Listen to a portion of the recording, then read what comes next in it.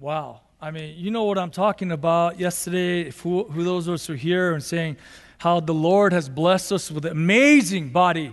I mean, this whole room looked like a wedding. I felt like getting my wedding vows redone yesterday by Pastor Corey. It looked beautiful. And here we are with the new pipes. I mean, we got these brand new bulletins. I mean, this is incredible. And last night I was just here studying and preparing, making sure we have a good sermon today. And I left about 9 something. I see a small platoon of young men, collegians and high schoolers, bringing in the chairs and sitting up in the middle of the night. Evidently, they had a slumber party in the back, in one of those rooms back here, and they never left. And some of them are like serving in kids' church right now. I mean, incredible. And then there's an army of people just working on these things and getting this to look like how it is today, and just incredible. God is great. I mean, this is how God has blessed Evergreen with His wonderful church body. And just before we formally start, I think having formal starts is very important for anything. I just want to thank Charla, my children. This is why we left. This is why we left Seattle. This is why we left our home. This is why we left coaching. This is it. And I just want to thank you guys for trusting me. And, we have different roles in this.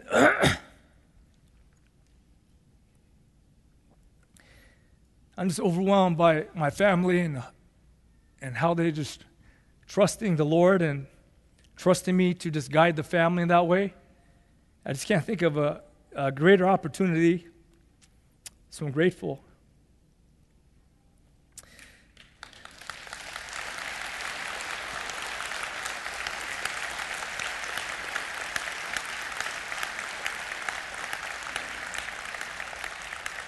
And like I said to the church family yesterday, your papa's going to do everything he can to be faithful to this post, to our family, and I'm just so grateful.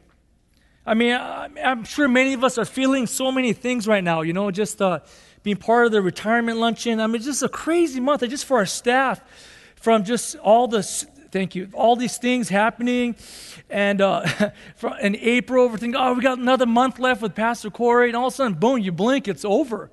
And then this last week of last service to getting this place ready just to overhaul, just to get it back to where it is right now is just phenomenal and incredible. And all that with so much emotion involved, And like Pastor Victor talked about, there could be a sense of loss. There is a leadership change. I am serving as a senior pastor. I embrace that. And there's a lot of unknowns, and there's so many things but where are we going? What are we about? Those are the things that should be floating through your minds and hearts right now. Should be, right? Because you love this church. You love the Lord. And I just think to myself, where can we look to for direction and encouragement? Where else are we going to go to but the Word of God here? Right? And so I was led to just go take our church family as we're going through a series called Look to Christ. What does it mean to look to Christ? He's the head that we talked about yesterday. And the Bible is where we're looking to. In Acts chapter 2 is we're getting a very clear picture of what the church looked like when it was birthed. And during that time, if you think this is a turbulent time and a tumultuous time for us right now, that time in the life of the church was crazier. All right, so that should give us a little bit of encouragement. So we're going to be at Acts chapter 2, but let me just pray before we start, okay? Let me just pray and ask the Lord to bless this time. Father, we thank you for how you are good to this church family. You have graced our church family, Lord, your church here at Evergreen SGV in a unique way. So, Father, we absolutely celebrate and embrace the heritage that you've given us here at this church.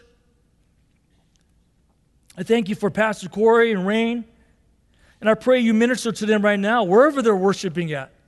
I pray, Lord, that they will be just amazed at how good you are, and they would just be worshiping you with full joy, Lord, wherever they're at. So, Father God, I also pray for your church family here at Evergreen SGV, that we, every single one of us who considers this place as home, to love you, Lord Jesus. and that we will love your church because we love you so much. Father, I pray that we will love your word and we will trust in your word. So thank you, Father. We love you so much. I pray the preaching of your word will be infused with the power of your Holy Spirit, and that you will penetrate to our hearts, our spiritual hearts, and leave us today changed men and women. Thank you, Father. In Jesus' name, amen. So we're going to be at Acts chapter 2. So if you have your Bibles or your device, I encourage you to turn with me to Acts chapter 2. It's going to be a lot easier to follow through. And also that you're going to gain greater conviction because you're going to see the word out of your own book or your own device. And Acts chapter 2, as you're turning there, is basically the context of what's going on. There's the disciples. This has been the craziest of times for them. And for the last 50 plus days for the disciples, they have been going through some incredible changes. They went through Passion Week where they see Jesus riding on a donkey, where they're saying, Hosanna, Hosanna, Jesus is the king. And they're saying, all right, here we go. We're going to be reigning with Jesus in Jerusalem. They thought that Jesus is going to get rid of the Romans. They're going to help rule with him. That was changed. And then all the things that led up to the cross. I mean, there was betrayal, all right? There was Judas, who ultimately hangs himself. There's all that stuff. And then they see Jesus being arrested, Jesus being tried, and then Jesus ultimately being murdered. And they're thinking, oh no, they're going to come after us now. So the disciples scattered, they go off into hiding. And then one amazing Sunday morning, that first Sunday, the Lord's Day, Jesus is resurrected from the grave. I mean, all those ups and downs. The disciples have the task, Peter and the disciples have the task of finding Judas's replacement. All right? They choose Matthias. And then there's this whole thing called Pentecost that happened. Pentecost, 50 days after Passover, Jesus sends the Holy Spirit and the church's birth. The Holy Spirit comes and dwells in all the believers, 120 of them in probably the upper room, and boom, the church is born. And then not only that, they have new leadership. Their Lord has ascended back into heaven.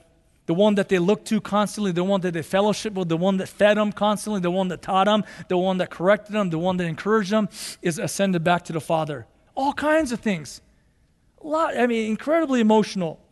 And if we look to Acts chapter 2, let's just look at verse 42. All right? We'll have the official reading in here in a moment, but let's look at Acts chapter 2, verse 42. What was the early church about? Here's the emphasis. Acts chapter 2, verse 42 says, they were continually devoting themselves to the apostles' teachings.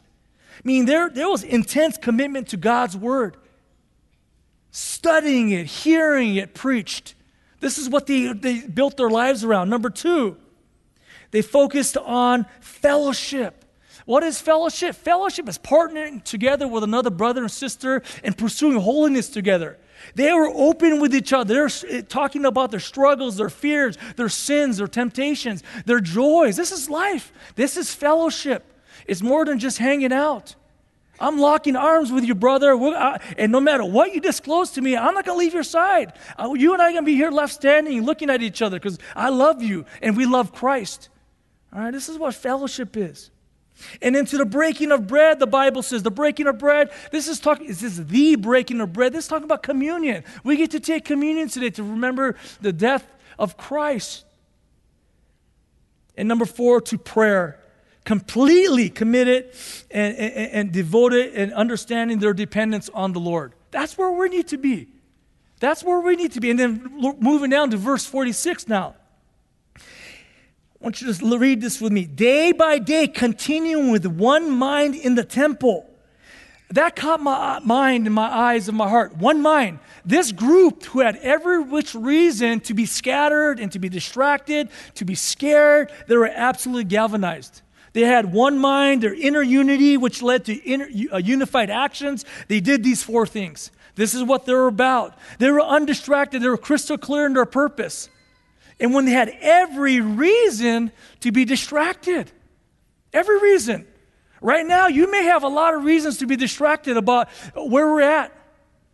You may be distracted by these awesome lights behind me, right? You might be distracted by this brand new pulpit. You might be distracted by who's preaching right now. How are they of this so singular focus? How are they absolutely focused, so clear on having one mind? Well, we're going to go back here, chapter 2, verse 22 here. Okay, open your Bibles. This is where we're going to read. This is where it started off with a sermon. All right? Peter preaches the first Christian sermon here in Acts chapter 2. Pentecost happens, and all 120 people are converted to Christ. The Spirit of God indwells in them. There's a big sound. A huge crowd gathers around like, what's going on? And they're at the temple now. And then Peter has the opportunity to preach on what happened. He basically opens up his sermon with an introduction by explaining, hey, this is what happened. The Spirit of God came upon us just like it was prophesied in the Old Testament, Joel. So he uses that situation to say, hey, look, guys, this is what happened. And then in verse 22, Spirit-filled preaching of Peter is what changed in the trajectory of the church in that moment. With this one sermon, and I thought to myself, what better place to go than let's borrow Peter's sermon on the first service. And so we're starting off this service with a sermon of preaching God's word through Peter. And then you may ask, what is a sermon? What is preaching about? I mean, like I always talk about, when I was coaching, I used to try to study great coaches. Now that I'm a preacher, I try to study the best preachers, okay? Even if they're not alive anymore. You know, Martin Lloyd-Jones, a guy from England, he preached in the 1900s. I think he died in 1980-something, 81 or so. But when somebody asks him, what is preaching? And in his famous book, Preaching in Preachers, he says, this is logic on fire. All right? This is truth with fire infused by the Holy Spirit. It's not just transferring information right now. This is meant to speak to your spiritual hearts by the power of the Holy Spirit. This is what Martin Lloyd-Jones said. And Peter, as we're going to get to read this, who is he speaking to? He's speaking to thousands of Jews. Thousands of Jews, Orthodox Jews, who helped crucify Christ, who called for Christ to be murdered. And where is he preaching? He's not preaching in the countryside or some remote place. He's preaching at the epicenter of Judaism, at the temple, perhaps even in the courtyard of the temple. So Peter, who was absolutely, let's call it like it was, he was a coward in one moment. He couldn't claim Christ to a slave girl. Now he's preaching at the epicenter of it all. How does this guy become like this overnight? So we're going to read chapter 2, verse 22. Let's rise up as we honor the word of God. And Peter is putting the Jews on trial right here through his sermon. He minces no words. Verse 22, by the power of the Holy Spirit, Peter starts off, men of Israel, speaking to the Jews, listen to these words, Jesus the Nazarene. Make no mistake who we're talking about. We're talking about Jesus the Nazarene, the son of Joseph, the son of Mary, the son of the carpenter. The one that you called the illegitimate child. This is the one that we're talking about. The one that you crucified. A man attested to you by God with miracles and wonders and signs, which God performed through him in your midst, just as you yourselves know. God himself endorsed Jesus as the Messiah through miraculous signs. This man delivered over by the predetermined plan and foreknowledge of God. God had a plan, but you are responsible. You are culpable, Jews. You nailed to a cross by the hands of godless men, the Romans, and put him to death. Verse 24, but God raised him up again, putting an end to the agony of death, since it was impossible for him to be held in its power. Then like any good preacher, he backs it up with scripture. He goes to the Old Testament. The Jews understood Old Testament scripture. He goes to a Psalm of David. For David says of him, verse 25, I saw the Lord always in my presence, for he is at my right hand, so that I will not be shaken. Therefore, my heart was glad and my tongue exulted. Moreover, my flesh also will live in hope, because you will not abandon my soul to Hades, nor allow your Holy One to undergo decay. Who is David talking about? You have made known to me the ways of life. You will make me full of gladness with your presence. And then Peter addresses them again. Brethren, brothers, I may confidently say to you regarding the patriarch David, he exposits this text, he explains the text to them, David, that he both died and he was buried, and his tomb is with us today. David is dead, his tomb is still occupied. And so because he was a prophet, talking about David, and knew that God had sworn to him with an oath to seat one of his descendants on his throne, he, talking about David, looked ahead and spoke of the resurrection of the Christ, that he was neither abandoned to Hades, nor did his flesh suffer decay. This Jesus God raised up again, to which we are all witnesses. Therefore, having been exalted to the right hand of God, and having received from the Father the promise of the Holy Spirit, he has poured forth this which you both see here. God has sent his Holy Spirit upon us. For it was not David who ascended into heaven, but he himself says, the Lord said to my Lord, sit at my right hand until I make your enemies a footstool for your feet. Couple more verses. Therefore, here it is. Therefore, let all the house of Israel know for certain, he's going for it here, Peter's going for it, the conviction, certain that God has made him both Lord and Christ, this Jesus whom you crucified. Now when they heard this is the response. A bomb just explodes in their hearts. Boom. An atomic bomb explodes into their spiritual hearts. Absolutely devastated. They were pierced to the heart, the Bible says. And said to Peter and the rest of the apostles, brethren, brothers, what shall we do? Desperate, broken. We'll finish off here at 38. Peter said to them, repent. Peter gives them an appeal, and each of you be baptized in the name of Jesus Christ for the forgiveness of your sins, and you will receive the gift of the Holy Spirit. Let's pray. Father, we thank you for this time. Thank you for Peter being bold and courageous, infused by your Holy Spirit, possessed by your Holy Spirit, preaching in the most dangerous of places the message that needed to be preached. So I thank you for what happened here. And God, I pray that you will do the same thing here, where your Spirit will be infused into all of us who are not saved yet, and to those of us who are saved, that your Spirit will penetrate into our hearts, soften our hearts, so that we may repent of anything that we need to. Thank you, Father. In Jesus' name, amen. Please have a seat. So you can see the intensity there. I don't think I ad-libbed. I don't think I added my own personality. In verse 14, it says, Peter taking a stand with the 11, raised his voice and declared to them. I mean, there's a certain level of intensity that Peter brought. I mean, thousands of people, no microphone, none of that. He was preaching. Logic on fire. Okay, the Holy Spirit lit Peter on fire, and he was speaking. All right, and I see this whole sermon as basically he puts the Jews on trial. Lovingly, he confronts them of what happened, and he's getting after them and praying that the Spirit of God will penetrate into their hearts. Point number one: what was the charge? Brothers and sisters, I'm using points to help out a little bit. I'm trying. I'm coachable. Charge number one, he says, you murder the Messiah.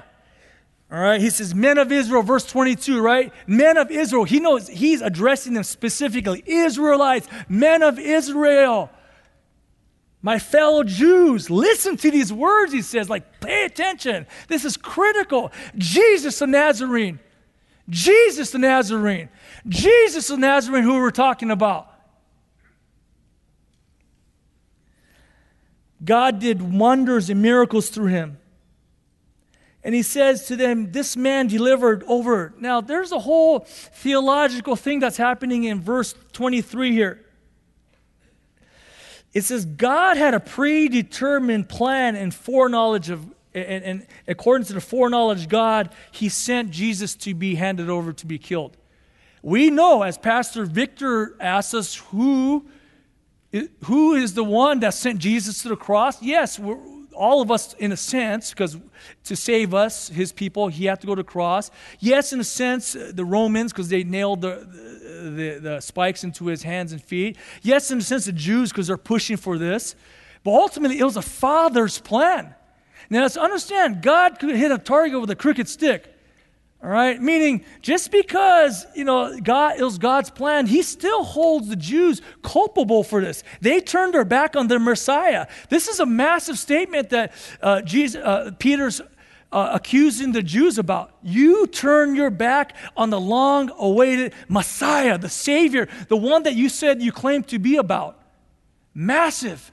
This was a massive thing that Peter was saying. And that just shows you the courage and the boldness. This is the place. Peter, in my mind, was ready to die. Remember in John 21, John 21 is my favorite chapters in the Bible because that's me all over again. Because John 21, Peter is restored by Jesus. He was disloyal to Jesus. I find myself doing that all the time. I find myself repenting to Charlotte and the children often, unfortunately. Even to my staff, I find, hey, sorry, I was wrong right there. I'm so sorry. And I need that constant restoration by the Lord, And Peter is restored. Hey, you're still my guy, Peter. I know you don't love me perfectly, but I know you love me genuinely. And he goes, you're still my guy, Peter. And then do you remember what he says to Peter on John 21 after he restores him? By the way, you're going to die early. You're going to get your hands stretched out. You're going to die on a cross just like me. What? And Peter, I believe that was music to Peter's ears because all Peter wanted at that point was just to be faithful to the Lord, no matter what the cost, right? So right here, Peter's ready to die because remember, any of these guys, they could stone him. They just had Jesus murdered. I believe Peter was ready to go in this moment, but he goes, you know what, Spirit of God, you're leading me to do this. I am going to preach faithfully Jesus the Nazarene. And he says, you nailed to a cross. And you allow these godless Romans, these pagan Romans, to kill your Messiah. Our Messiah, you. And like we talked about this, Peter backs it up with Scripture. Peter backs up his claims of Scripture. Just like whatever's claimed from the pulpit needs to be affirmed and undergirded by the power and authority of Scripture. And this is what Peter does. He affirms it through Scripture, through Psalms. And basically what happens? Point number 2, the verdict is clear. Jesus the Nazarene is Lord and Christ. Let me go to verse 33 here. I love because there's a transition that happens here. Peter says, therefore, in verse 33, therefore, Jesus... Therefore, having been exalted to the right hand of God, therefore Jesus is not here with us. We saw him ascend back to heaven. He's sitting right at the right hand of God the Father. He is the Messiah. And not only that, to prove it, just like he said, he sent his Holy Spirit, which is indwelling us. That's the noise that you heard, guys. That's why we're speaking in all these foreign languages. Let's keep going. Verse 36. Therefore, another therefore, okay? Peter's just driving home the point. Therefore, he says this, let all the house of Israel, everybody, every Jew, know for certain, have conviction. Let this truth grip your heart, Peter's saying. Let this dominate you. Let this shape you. Let this lead you to repentance. Let you know for certain that God has made him both Lord and Christ, which is another way to say Messiah, this Jesus whom you crucified.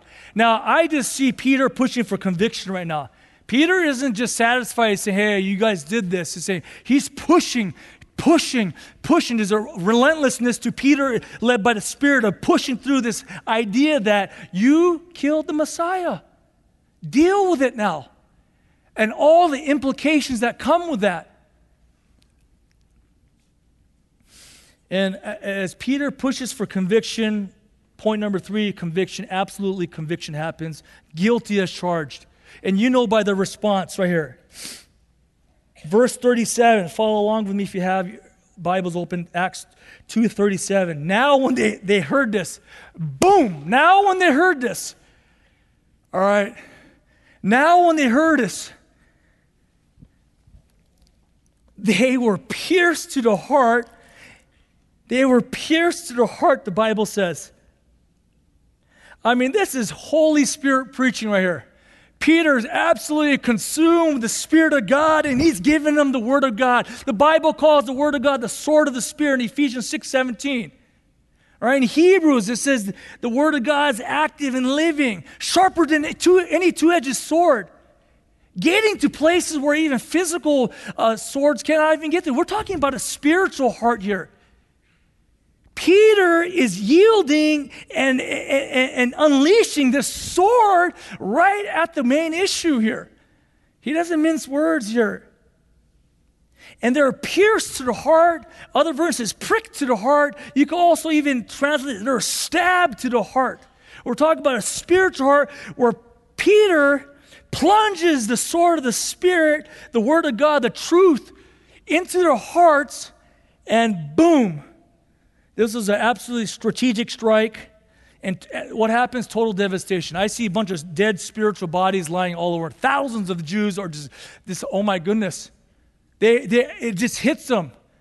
And the conviction takes place, and they're absolutely devastated. It says, we rejected the Messiah.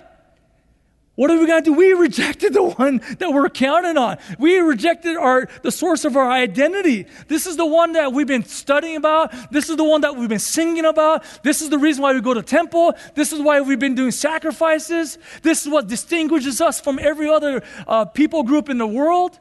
This is what makes us special and uniquely Jewish. We killed the Messiah. We called for his murder. We're saying, crucify him, crucify him, crucify him. We asked for Barabbas instead of Jesus? What? What do we do? We are doomed, they're thinking. I mean, this absolute conviction is taking place. Spiritual blood is just pumping out of that spiritual aorta right now. They know they're doomed. And they say, all we got to look forward to is God's wrath right now. They know what happens to God's enemies. They know judgment is waiting for them right now. And I just ask us right now, where are we at, church, right now? What areas of our lives have we allowed things to compete with Christ in our hearts, in our spiritual hearts? We're known as a strong family church. Yes, and I'm grateful for that. But that is not our identity. This is not why we come here. That's not the reason. I love my wife. I love my children. You see me crying for them. You know I do. It's not about our college education and these things that we've accomplished or we want to accomplish someday. These are good things. I like these things. I like winning. I like these things too, all right? I too am a little bit competitive, all right? Not as much as my wife, but a little bit competitive. But I'm just saying, like, these are good things that we're talking about. Or are there darker things that's controlling our lives? Right? Whatever that may be, you know it. What are these things? So for the Jews, they trusted in their ritual. They trusted in the law, studying the law. They trusted in religious knowledge and certain garments and all that stuff, rituals. That's where their hearts turned to. It wasn't for God anymore. Well, I'll tell you, hard preaching, as I'm just studying my preaching classes, they said hard preaching produces soft hearts. Soft preaching produces hardened hearts. All right? I believe Peter did this under the power of the Holy Spirit to come after the Jews, but he did it in love. He loves his Jewish people.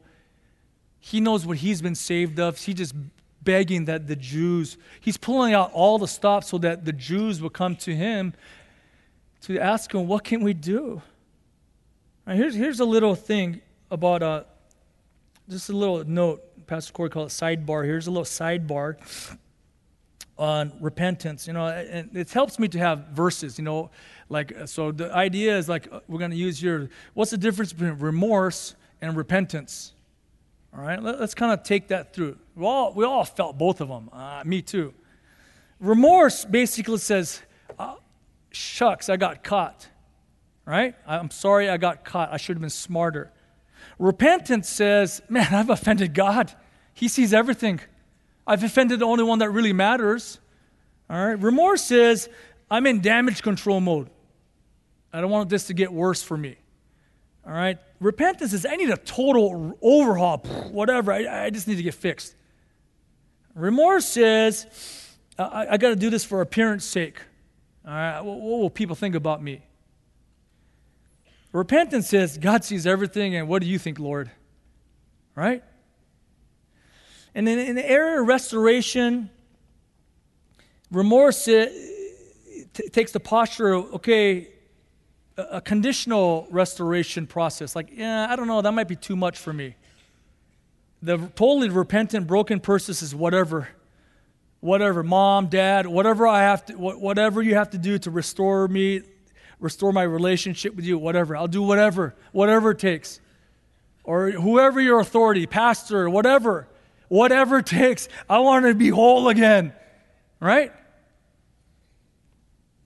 So this is what happens. I believe true repentance takes place because look at what they ask them in verse 37. They were pierced to the heart, stabbed to the heart, and said to Peter and the rest of the apostles, thousands of people, brethren, brothers, what shall we do? What are we to do? Whatever you want, tell us. We just want to escape this thing. How can we avoid this judgment? This is the key now. We're talking about how we're the people of one mind in that time, right? Let's not forget why we asked this. This is key. And look what happens next. And we'll do anything. Peter understands a little bit of something about repentance and restoration, okay? That's what God is good. He prepared him through that hard time to restore thousands of Jews through one sermon. Point number 4, this is the appeal. And Peter gives them the gospel, the good news. Verse 38, Peter said to them, repent, simply repent, throw yourselves at the feet of Jesus and say, we have wronged you. We will accept this amazing, ridiculous grace that you offer to us. Repent, change of purpose. We're going to stop following after these other things. We're going to be about you, Lord Jesus. We're going to turn away from sin and turn to you, Christ Jesus. Jesus, you rule me, not this synagogue or temple system. And I want to spend some time here on the next part. He goes, what does Peter say? Repent and each of you what? Be baptized in the name of Jesus Christ for the forgiveness of your sins. The cults will go to this. The baptismal regeneration people who preach a false gospel will go to this verse and see, Peter said you got to repent and be baptized to be saved. A false gospel says you believe in the gospel and you have to add your own works to be saved. All right, I've encountered these. I'm sure Pastor Dan at Cal Poly has encountered many of these types who teach this type of gospel, false gospel. Says you believe in Christ, but also you got to do your own works and then you could be saved. Nah, it's faith alone in Christ alone. This is what saves you. Read the whole of Scriptures. So when I give you this, okay, Pastor, why? Explain this to me then. That's what it says. Repent and each of you be baptized in the name of Jesus Christ for the forgiveness of sins. Explain this to me, Pastor Rocky. Let me help explain. This is a Jewish audience, right? We talked about this. He's talking to thousands of Jewish people. 2017, right? Was it 17? I went with my old church, Pastor Joe and Rita and his wife to Israel. And one of the highlights of the trip was going to the temple and the Temple Mount. We couldn't go on the Temple Mount because it's occupied by other people. But right next to the Temple Mount are a bunch of ritual baths. All right, what are these? These are basically, the Jews would use these baths to do ritual purification so they could go worship. This is a religious thing that they had.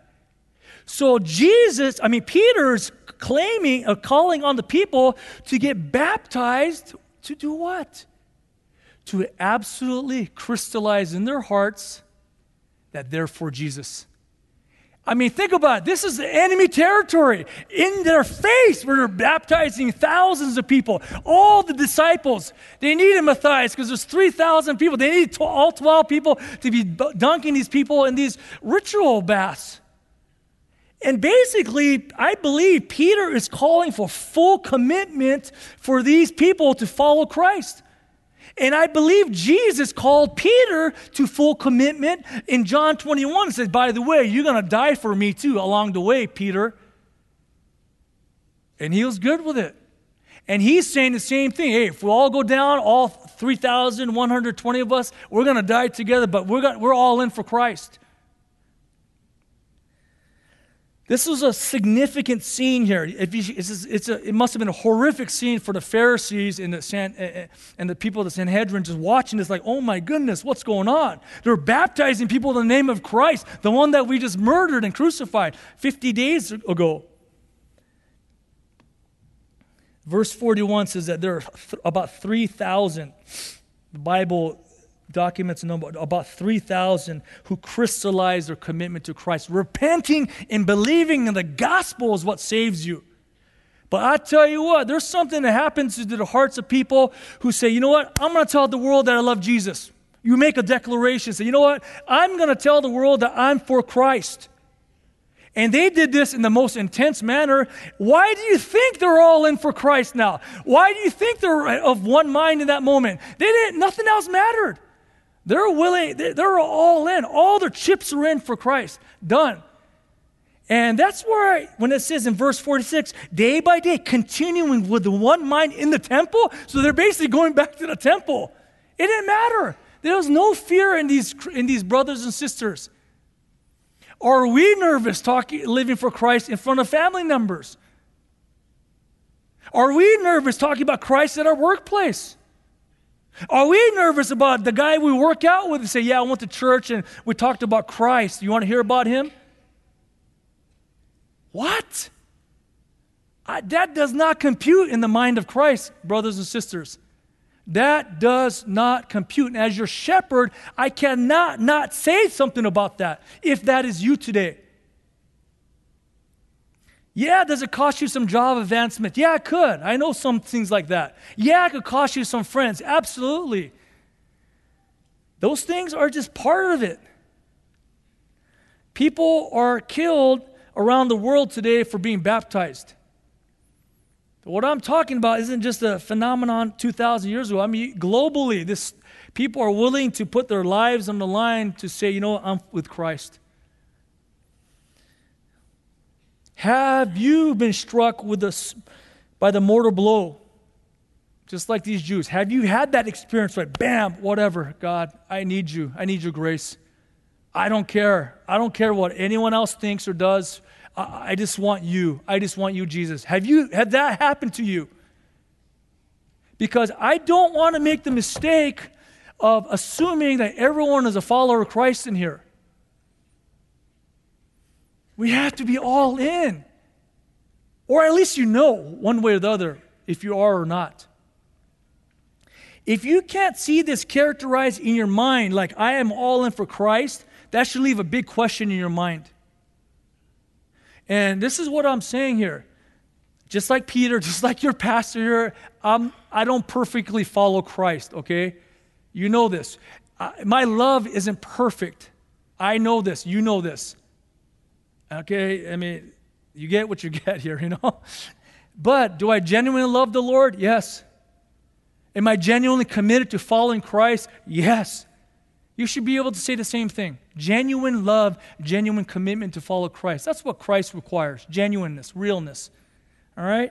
And did the Jews give up their homes? No, they still own their homes. They're kind of fellowshipping homes. But the homes are no longer their main source of identity anymore. This is just used for ministry. It was just a tool for ministry. Did they continue to keep their jobs? Yes. So it's just like support their families and fund ministry. This is what this became. Did they still continue to have families? Absolutely. Praise God for children and marriage. If you are like me, have wife and children. Family is good, but that no longer became our undisputed identity.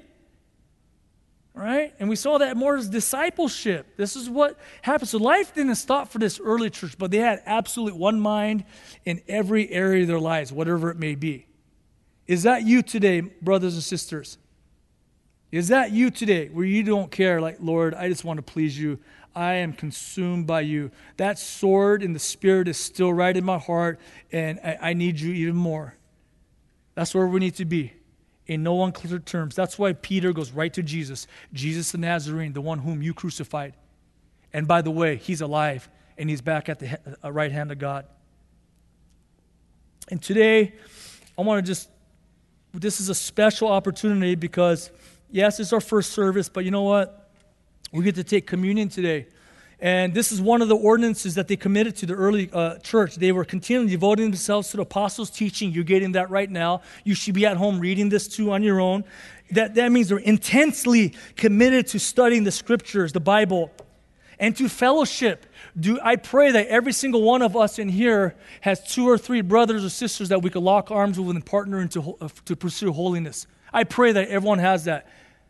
All right, I pray everyone has that so you could just, hey, this is what's going on, brother. This is what's going on, sister. To the breaking of bread. We get to do that today. We get to do that today. And after, we'll have prayer people coming up here, offering up prayer. We're committed to prayer. We want to continue to grow in prayer. So as you get ready to take communion here, let's make sure you do this in remembrance of me. Jesus said, do this in remembrance of the cross. Why it took Jesus to go to the cross. My sin is so wretched. And the Bible says, come to the communion table in a worthy manner. This is not necessarily, let's gather around as a family. You could, but it's not necessarily. It's more like, all right, me and God. God, right? Jesus, thank you. Do this in remembrance of me. So as you're in your seats, prepare your hearts. If there's anything to repent of, do it before the Lord. Do it. Come to the table in a worthy manner. Do it. This is not just some ritual that we're doing. This is serious business. This is absolutely serious. Jesus calls us to baptize and to take communion. These are just incredibly serious things. Come to the communion table with that seriousness with you. In the lines, continue to prepare your hearts. Pray. Continue. This is not time to be discussing other things. This is about you and the Lord. All right? Just come with it in a worthy manner. And ultimately, I pray that you come fully committed to following Christ. If you want to have one mind, an evergreen church family, for us to have one mind, we have to be consumed with Christ because Christ is the head of the church. And He is the only mind that we have. If we know that Christ is the head of the church and we submit to the head, we have only one mind. Pretty simple, isn't it? We're plugged into that big brain. You know, Jesus is the head.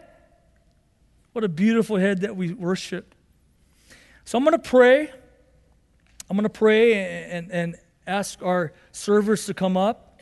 And also, before I pray, I want to just say, prayer ministry team, I want you guys to be the first ones to take communion with your families, if you like your families to be with you, so you could take communion and get set up to provide prayer. So if you guys will allow the prayer team to come up first, okay, they'll be waiting and they'll be the first ones to take communion. But let's pray. Father, we thank you. Oh God, you are so good that you took the Jews, 3,000 Jews, to the point of repentance so that they will be absolutely all in. They had no choice. They had this saber sticking out of their spiritual chest, and they had no choice. And God, you called through Peter to have full commitment to you, Lord Jesus. It is no wonder that they're committed to your word. They're committed to fellowship. They're committed to taking communion. They're committed to prayer. And day by day, continuing with one mind, they're in the temple. They put on your mind the mind of Christ. So God, I pray you do this miracle with your church here at Evergreen SGV, that we will be people consumed with your Son, and that we will yield it and submit it to the head of the church. That's you, Jesus. And that we'll have one mind and we'll be all in. All our spiritual, emotional, physical chips will be on the table for you, Lord Jesus, and we'll be all in with you. And God, I just pray that you do this with every single one of us in here right now. Spirit of God, plunge your word into our hearts so that this will not be an intellectual exercise or emotional exercise, but a spiritual one. That dagger will be deep into our hearts and affect us for eternity. So, Father, I pray for this time of communion that we will come to you with pure hearts, in a worthy manner, Lord, because you've given us everything. You became poor so we could become rich. God, I thank you for this. I pray that we will realize this. If there's anything that we need to repent of, I pray that we will repent of these things right now. In the quietness of our heart, we'll repent. And matter of fact, we'd also share that with a brother or sister and ask for accountability, ask for help. Lock arms with me, please. Help me. Love on me, please. I pray this would happen, Lord. And I pray for complete restoration for all of us. Positionally, we're restored to you already. We know this. But functionally and relationally, in terms of just our closeness with you, we want to be fully restored to you, Lord. Thank you, Father. In Jesus' name, amen.